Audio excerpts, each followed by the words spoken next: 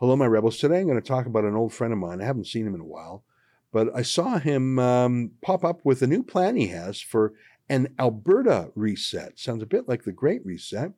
And if you think maybe I'm stretching there, Monty is inviting to a big conference not only Gerald Butts, but Mark Carney of the World Economic Forum. Monty Solberg is hosting a Great Reset conference for Alberta, and the guest of honor is Gerald Butts and Mark Carney. And it is so gross, and I'll take you through it today. It's just unbelievable. The podcast will be interesting, but I want to encourage you to get the video version of the podcast because I want to show you with your own eyes the website where Monty promotes this. I want you to see. I'm not making it up. I'm not exaggerating. You've got to see this. And to see it, get the video version, go to rebelnewsplus.com. Click subscribe. It's $8 a month. You get my nightly show in video form as well as 4 weekly shows that we do. Just unbelievable. Monty Solberg breaks your heart. Go to rebelnewsplus.com for the video version. Here's today's podcast. You're listening to a Rebel News Podcast.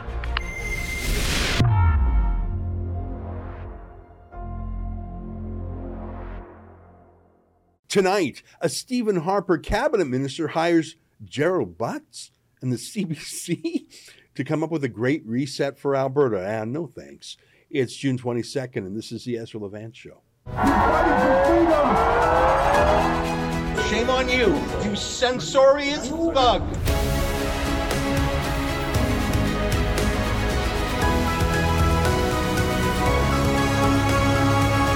One of the important concepts about being a lawyer is that you don't have to agree with your client in order to represent him. That's really important in criminal law especially, even though it's sometimes hard to understand. I mean, if someone is charged with an absolutely odious and brutal crime, we're repulsed by him and those connected to him. And imagine some lawyer who's actually trying to keep him free by any legal means, any detail, any technicality or loophole. How could we not hate such a lawyer too? I mean, imagine being the lawyers who defended Paul Bernardo and Carla Homolka. Just atrocious.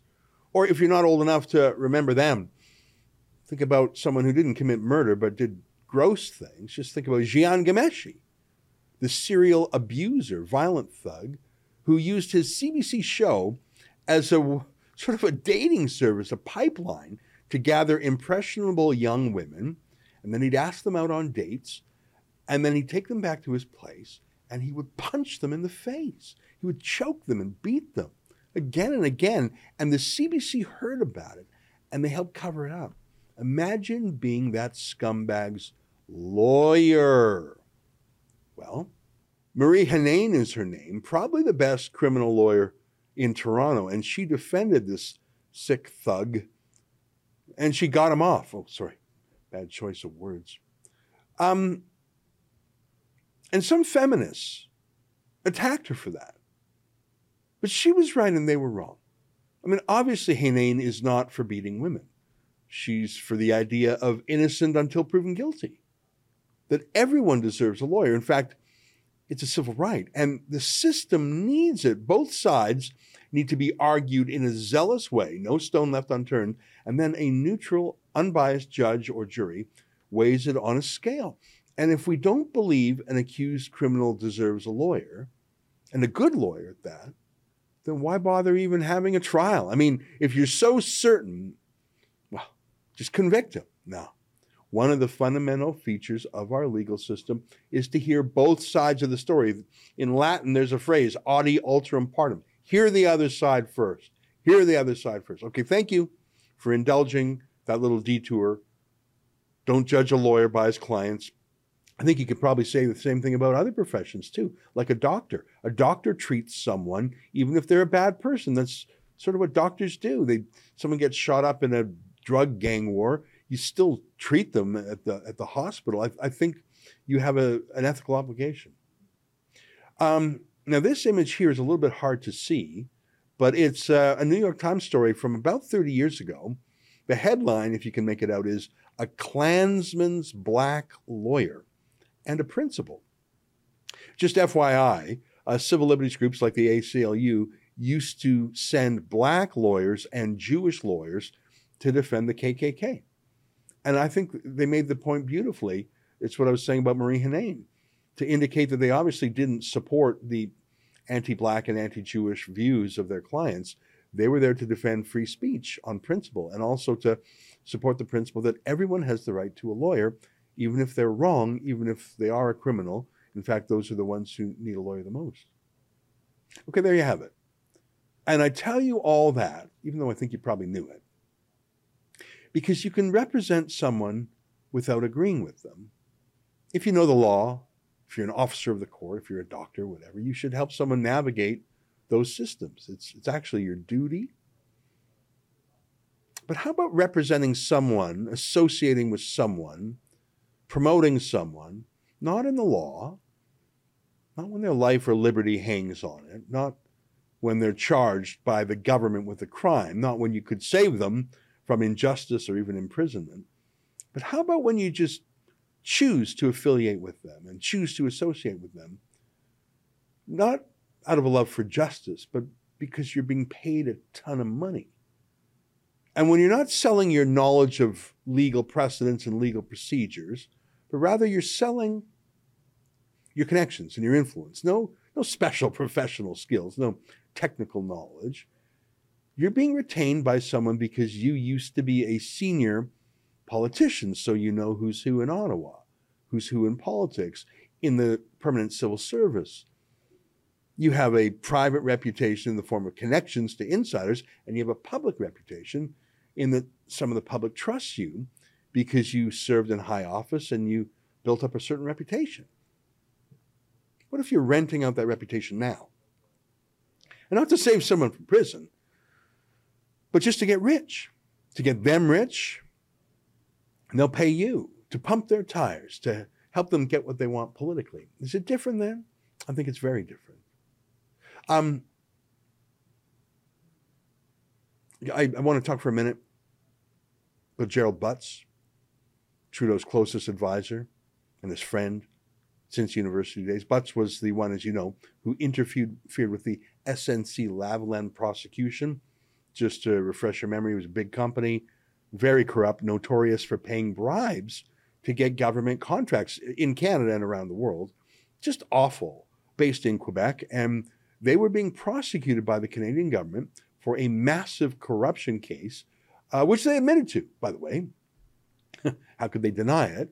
They didn't deny it. And Gerald Butts kept pressuring, when he was working for Trudeau, he was pressuring the Justice Department to drop the prosecution, pressuring them to cut a deal, to stop the trial. I wonder if he was worried about certain facts coming out. I mean, who knows? Maybe other Quebec politicians had taken bribes from SNC-Lavalin. Of course they did. And maybe Gerald Butts didn't want that to come out in court. I don't know. So Butts interfered with a live criminal court case. He tried to get it scuppered. He tried to get it thrown out. He kept harassing Jody Wilson-Raybould, Trudeau's most ethical justice minister. And in the end, she was fired from her position because she wouldn't go along with this. And then she quit cabinet over it. Gerald Butts was trying to rig a trial. That's straight out of a Sopranos episode, the mafia trying to get a friend out of trouble. He tried to pressure the prosecutors to drop criminal charges against Trudeau's friends. He was rightly thrown out of the PMO for that, into a very soft landing, I should say, by something called the Eurasia Group, a New York City lobby firm where he had directed sole source contracts. That's pretty convenient. So he actually was exiled from the country in a way, which is a shame because he should have been prosecuted, I think, for what he did. He was disgraced, but he's being rehabilitated now. He's being normalized now, while Jody Wilson-Raybould, the most honest woman in cabinet in a generation, is being marginalized. When was the last time you even heard from her? I think that shows the decline of Canadian democracy a bit. Well, the head of the RCMP, I don't know if you saw this news, Brenda Lucki, well, she sees what you and I see. She sees what is rewarded, and she sees what is punished. So she has corrupted the RCMP in the style of Trudeau and Butts. We're going to have more stories about that for you in the days ahead. Shocking news has come out of Nova Scotia about how Trudeau pressured Brenda Lucki, the commissioner of the RCMP, and how Lucki in turn pressured the local police to turn a mass murder a few years ago into a Liberal campaign moment. How Trudeau pressured Lucki, who pressured the local cops, demanding they say certain things that would make it easier for Trudeau to make a campaign ad against firearms, really using the dead bodies of people as campaign material for the Liberals. Super gross, super unethical. So my point is, Gerald Butts did that. I'm not saying he was interfering in the Nova Scotia mass murder case. I'm saying he set the tone, the standard. And the fact that Gerald Butts has been normalized by the Canadian establishment, I mean, he's back big time. He's all over Ottawa. He's all over Twitter as a surrogate for Trudeau again. He's doing better than ever. He shows how corrupt the entire Canadian political establishment is. He's back. Trudeau's CBC state broadcaster has rehabilitated Butts. They have him on all the time without a disclaimer that he's the disgraced crook who tried to throw a criminal trial. They're effectively giving him a pardon for the worst corruption scandal in modern Canadian history. So much for the CBC's solidarity with the first Indigenous Justice Minister. But that's the CBC. They're gross. They always have been, and they're on Trudeau's payroll. But what about Monty Solberg? Remember him? He was one of Preston Manning's first MPs in the Reform Party in the 90s. He was from Medicine Hat, Alberta, one of the most conservative places in the world. Lots of fossil fuel there, too. About 100 years ago, there was an atrocious idea to rename the city from Medicine Hat to Gasburg. Luckily, Rudyard Kipling, the great novelist and poet, heard about that, and he smashed the idea to pieces by writing a powerful letter to the editor of the local newspaper. He saved that town. Monty Solberg was a Preston Manning reformer. Then he was a cabinet minister under Stephen Harper, conservative guy. And then he retired. And then he became a lobbyist for hire. Not a lawyer. Monty's not a lawyer. So what skills does Monty have? He's a very friendly guy. That's for sure. I used to work with him. But being friendly isn't really a business plan. But selling influence, selling your reputation, selling both public influence to the millions of people who believe you were actually conservative, you actually meant what you said, believe you're like Preston Manning, you're like Stephen Harper, that's valuable. Monty can sell that. And selling access to your friends in power, your old connections, both in the Canadian Conservative Party and your friends in various government ministries you used to run, that could be very valuable. Being a lobbyist, being an influence peddler. That's what Monty does for a living now. So it's not like Marie Henein, a necessary part of the court system to ensure trials are fair, a necessary professional to keep a man out of prison if he's innocent. Monty Solberg's not like that. His business is to rent out his reputation and his connections to those who pay him enough. And for him, unlike a criminal lawyer, we can indeed judge him for the clients he chooses. And so I threw up a little bit in my mouth when I saw who else is rehabilitating Gerald Butts. It's our old friend Monty Solberg. Look at this. Like I say, Monty Solberg runs a lobbying company called New West, and there's nothing inherently wrong with that. But they're having a great reset plan for Alberta. They're calling it the Great Relaunch. The Alberta Relaunch. Alberta Reset would be too on the nose. And look who their guests are. Look who is helping to draft the reset for Alberta. Mark Carney, the Liberal Party activist, the World Economic Forum big shot. We bumped into him on the streets of Davos last month, the environmentalist extremist. And look there, Gerald Butts, the disgraced, corrupt underminer of our justice system, the environmentalist extremist, the pipeline killer, the carbon taxer. Monty Solberg is hosting him at his Great Reset for Alberta party. And look, Vasi Kapelos and Kathleen Petty of CBC News. But of course, I mean, not Rebel News, not the Western Standard Online, not True North, not even Post Media. The CBC, Trudeau State Broadcasters, say I didn't know that CBC reporters could be rented out by the hour by lobbying firms for the delight of their clients. Look there, Ed Whittingham. He's the former head of the Anti-Oil Sands, Anti-Pipeline Pembina Institute. He is an extremist, a foreign-funded anti-oil extremist. And the former MP from Medicine Hat is hosting. He's the most vicious job killer in Canada, and Monty's good friends with them now. Mark Cameron, the carbon tax advocate who left Jason Kenney's office in disgrace. What on earth is Monty Solberg doing? Why would he do this to you?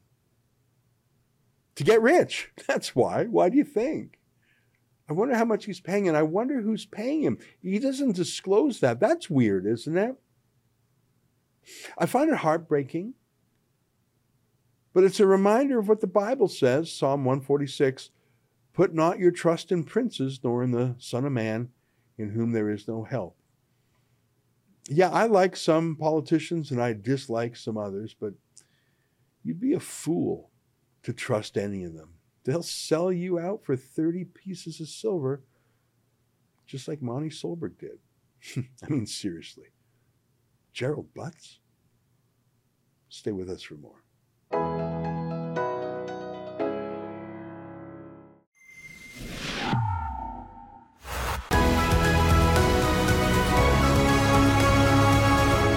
Well, we've had an amazing roster of new talent join Rebel News very recently. Kerry Diott, former Conservative Member of Parliament, joined us covering Edmonton, the legislature, and a lot of other political things. In Ottawa, William Diaz-Bertillon, a young guy just tearing up the streets, catching politicians as they walk around Parliament Hill so they have no elevator or staircase they can dash into. He asks them great questions in that minute or so he has them. Great new talent. And one of our most interesting new teammates is Juan Carlos Mendoza Diaz, who, as you can tell by his name, is bilingual in Spanish, and he covers interesting things in the United States, including at the Texas-Mexico border, where they are having an immigration crisis, an illegal immigration crisis. If you think Roxham Road is a big deal in Canada, well, imagine the entire Mexico-U.S. border. Donald Trump promised to build a wall, and he built, well, a few dozen kilometers of it. But the border is unguarded in the main, and Joe Biden's policy is to maximize the number of migrants. And by the way, they're not just from Latin America. There have been reports of Russians going to Mexico. I'm not saying like Russian spies. I'm just saying people from Russia who go to Mexico and come up. People from China make their way to Mexico and come across the border easier than coming in by plane. Well, Juan Mendoza joins us now on the scene at the border between Mexico and Yuma, Arizona. Juan, great to see you. That is the Trump fence behind you, if I'm not mistaken, but there's a pretty big gap there. In fact, this is called the Gap, isn't it? That's correct, Ezra. I'm here in Yuma, Arizona, one of the areas that has been worst impacted by the border crisis that has started since the Biden administration has taken office. Yeah, behind me, this area is known as the Gap, where there have been many people that have crossed illegally into the United States. As you can see, we would see that vehicles would park over on the Mexican side by the highway and just drop migrants down there so they could cross illegally into the United States to be apprehended by Border Patrol units here in Arizona. Now, right now, one of the main areas here in the Yuma sector that has been seeing hundreds of migrants crossing illegally into the United States is an area about 10 minutes down the road called the Cocopah Reservation, which they've been seeing hundreds of migrants that have been crossing through illegally there. Right now, they're seeing activity more at nighttime. It is extremely hot here in Yuma, Arizona. So the people wait until nighttime so the cartels smuggle them into the United States and they can be apprehended by Border Patrol units. Now, Border Patrol units have told me that the Cocopah sector is a spot where people cross because the wall is not built there. The residents there in that area asked not to have the wall built. But CBP units have informed me that cartel members actually pay the people in these lands so they can smuggle people through that area. Huh. Now, I mentioned that I saw reports, including from some of your colleagues on the ground, that it's not just Mexicans. I mean, there would be a lot of reasons to cross the border. Better jobs, better paying jobs in America, sort of an economic migrant. There may be some people who seek asylum for reasons their life is in danger.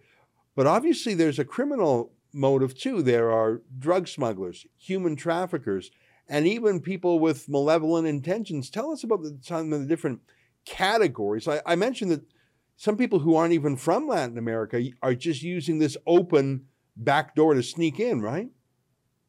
That's right, Ezra. And one of the things that we have seen in the Yuma sector that is different from, say, the Rio Grande Valley and Del Rio in Texas is that we've been seeing people crossing here from not just Latin America. We've been seeing people coming from Russia, from India, from China.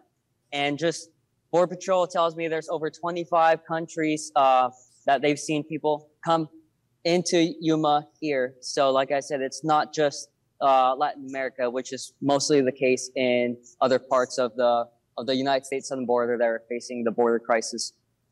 Now, in Canada, when people walk across the Roxham Road border from New York State, it's sort of funny that anyone would be fleeing America, but they're actually just fleeing in the main deportation orders. These are people who sought refuge in America, were denied, and are just coming into Canada because our system welcomes them in, almost never turns them back, and they're given an immigration hearing sometimes 5 years into the future. So they're just processed and literally let go probably forever. That's the Canadian way. What's it like in America? You're mentioning hundreds or thousands of people crossing, and I know along the entire border, the numbers are even much larger. So what happens to, let's say, a 25-year-old man who crosses over and says, I want asylum, to a typical, like a young guy?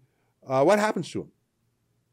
So usually DHS tries to state that they are trying to deport people under Title 42.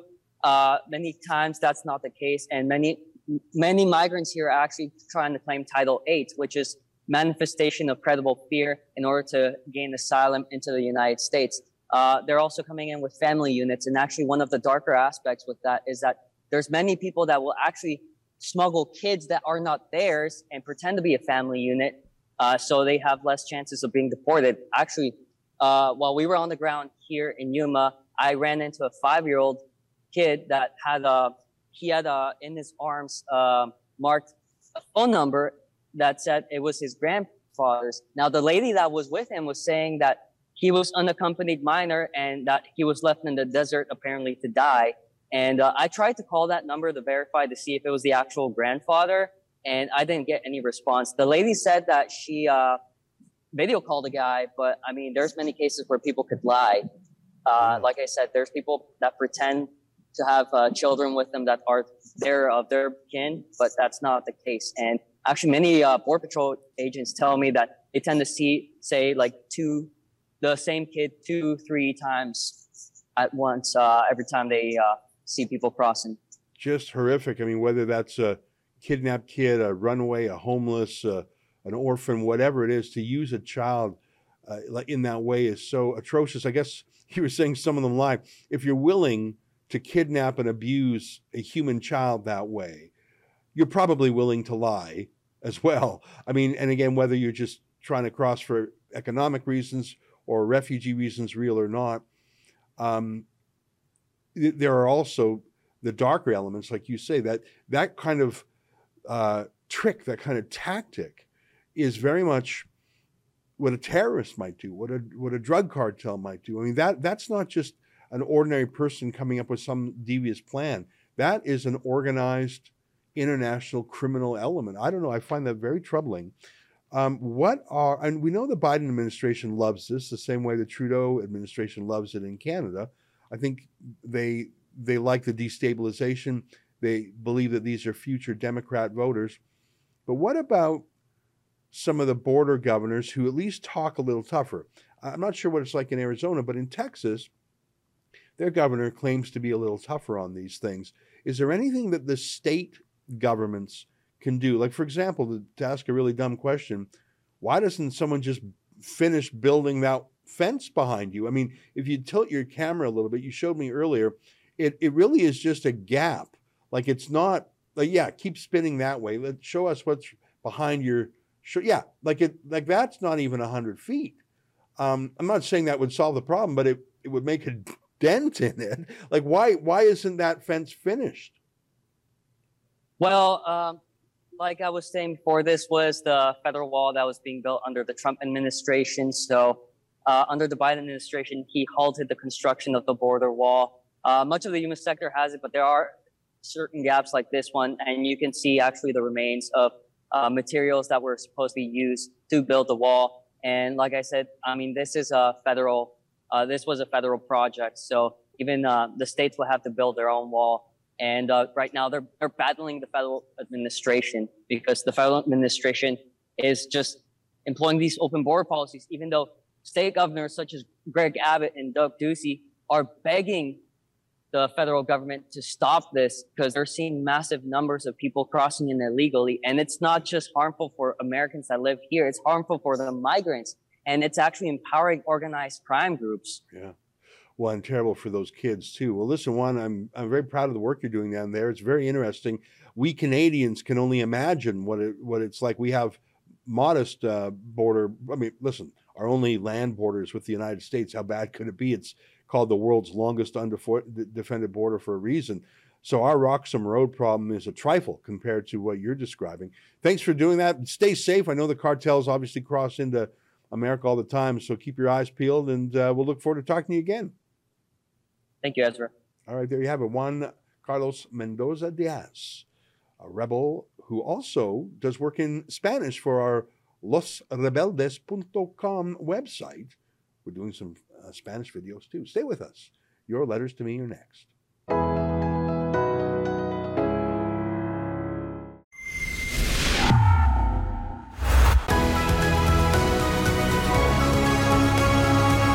You know, instead of letters today, I'm going to just share with you a few more thoughts about Monty Solberg. I mean, I think there is a place in the world for lobbyists. For about 1 year, a decade ago, I was a lobbyist too. And if it means helping people talk to politicians, make their case in Ottawa, I think it's okay.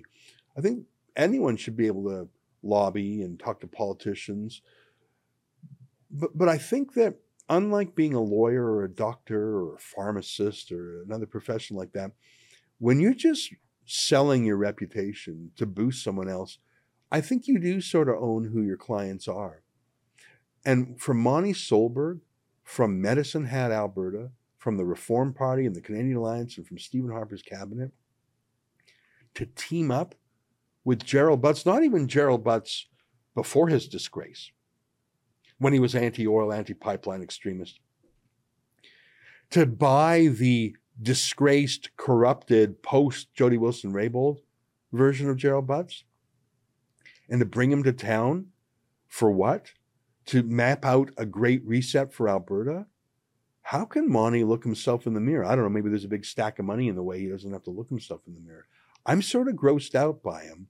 And maybe it's not a big deal. Maybe you would expect no less, a politician taking the cash, selling his soul. I mean, it's pretty gross. I mean, Jean Charest sold his soul for Huawei during the Meng Wanzhou to Michael's kidnap fiasco. So I suppose at a certain point, what else is a politician supposed to do? They really don't have normal skills, so they have to rent out their reputation. But I don't know. Maybe it just cuts me a little bit because I used to be friends with Monty. I worked with him 20 years ago plus when I was in Ottawa with Preston Manning. It's just really, really gross to have Monty Solberg rehabilitate Gerald Butts. And I hope they're paying him extremely well for it because he's actually selling his soul.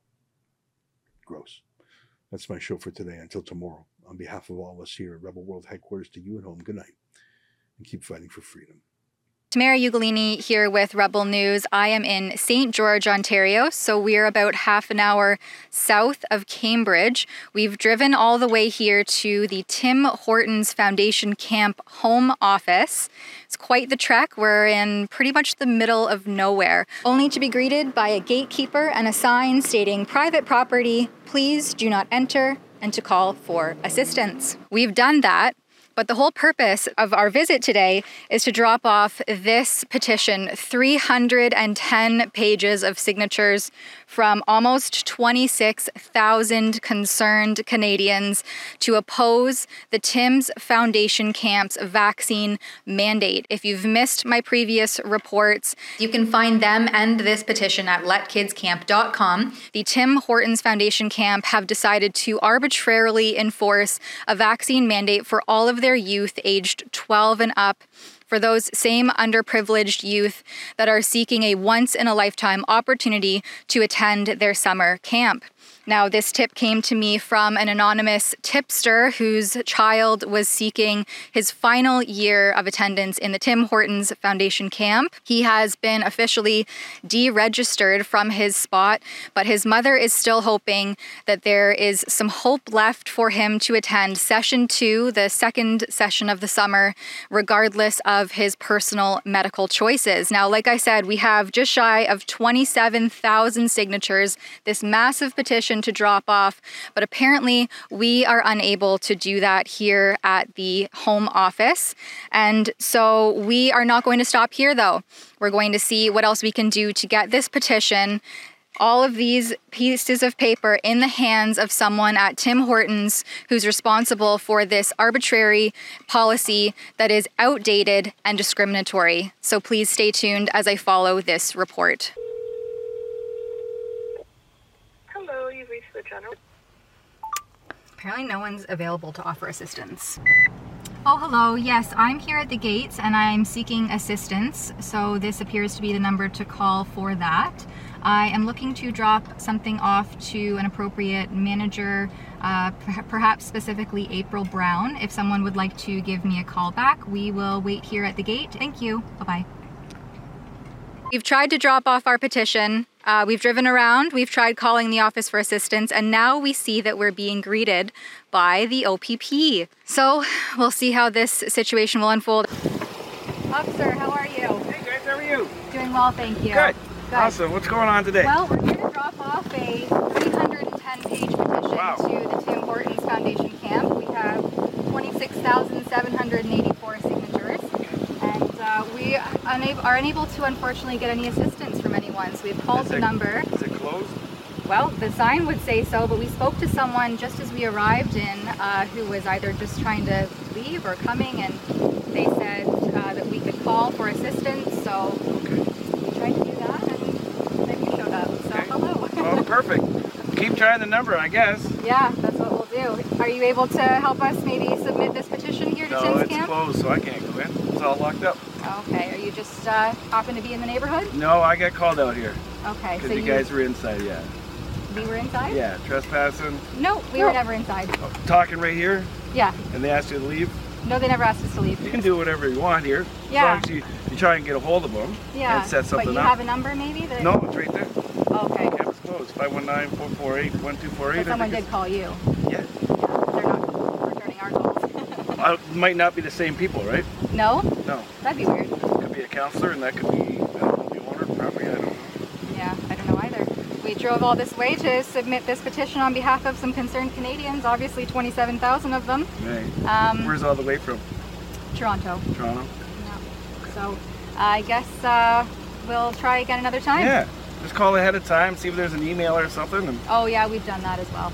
There's a lady who works here in Human Resources. I've been tipped off to her name, so I've emailed her directly, I guess 2 weeks ago now, and then have called as well. So it seems that Tim Hortons doesn't want to receive this petition for some reason. have you tried emailing? Emailing and called. Mailing? Yeah, snail mail. I guess we could send it registered and then you try. guarantee Yeah. to get it. Yeah.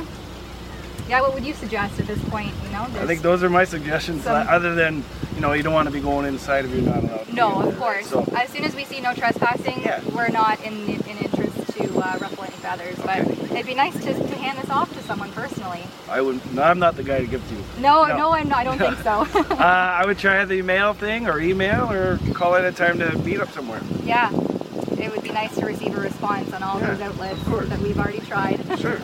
Okay, guys. Thanks anyway. All right. Yeah. Well, Have a great day. yeah. You too. The officer seemed nice enough, and that red truck that we were met with originally has driven by, so I assume that's maybe the person responsible for calling the police on us instead of simply figuring out a way to have someone receive our petition, again with 26,784 signatures. I wonder at the end of the day how Justin Bieber, with his post-vaccination facial paralysis, feels about the customer service that Tim's Camp is providing, not only to us here just simply trying to drop off a petition, but to the youth that they're imposing this heavy-handed mandate on. Sign the petition and stay up to date with our reports. Please head to letkidscamp.com. For Rebel News in St. George, Ontario, I'm Tamara Ugolini.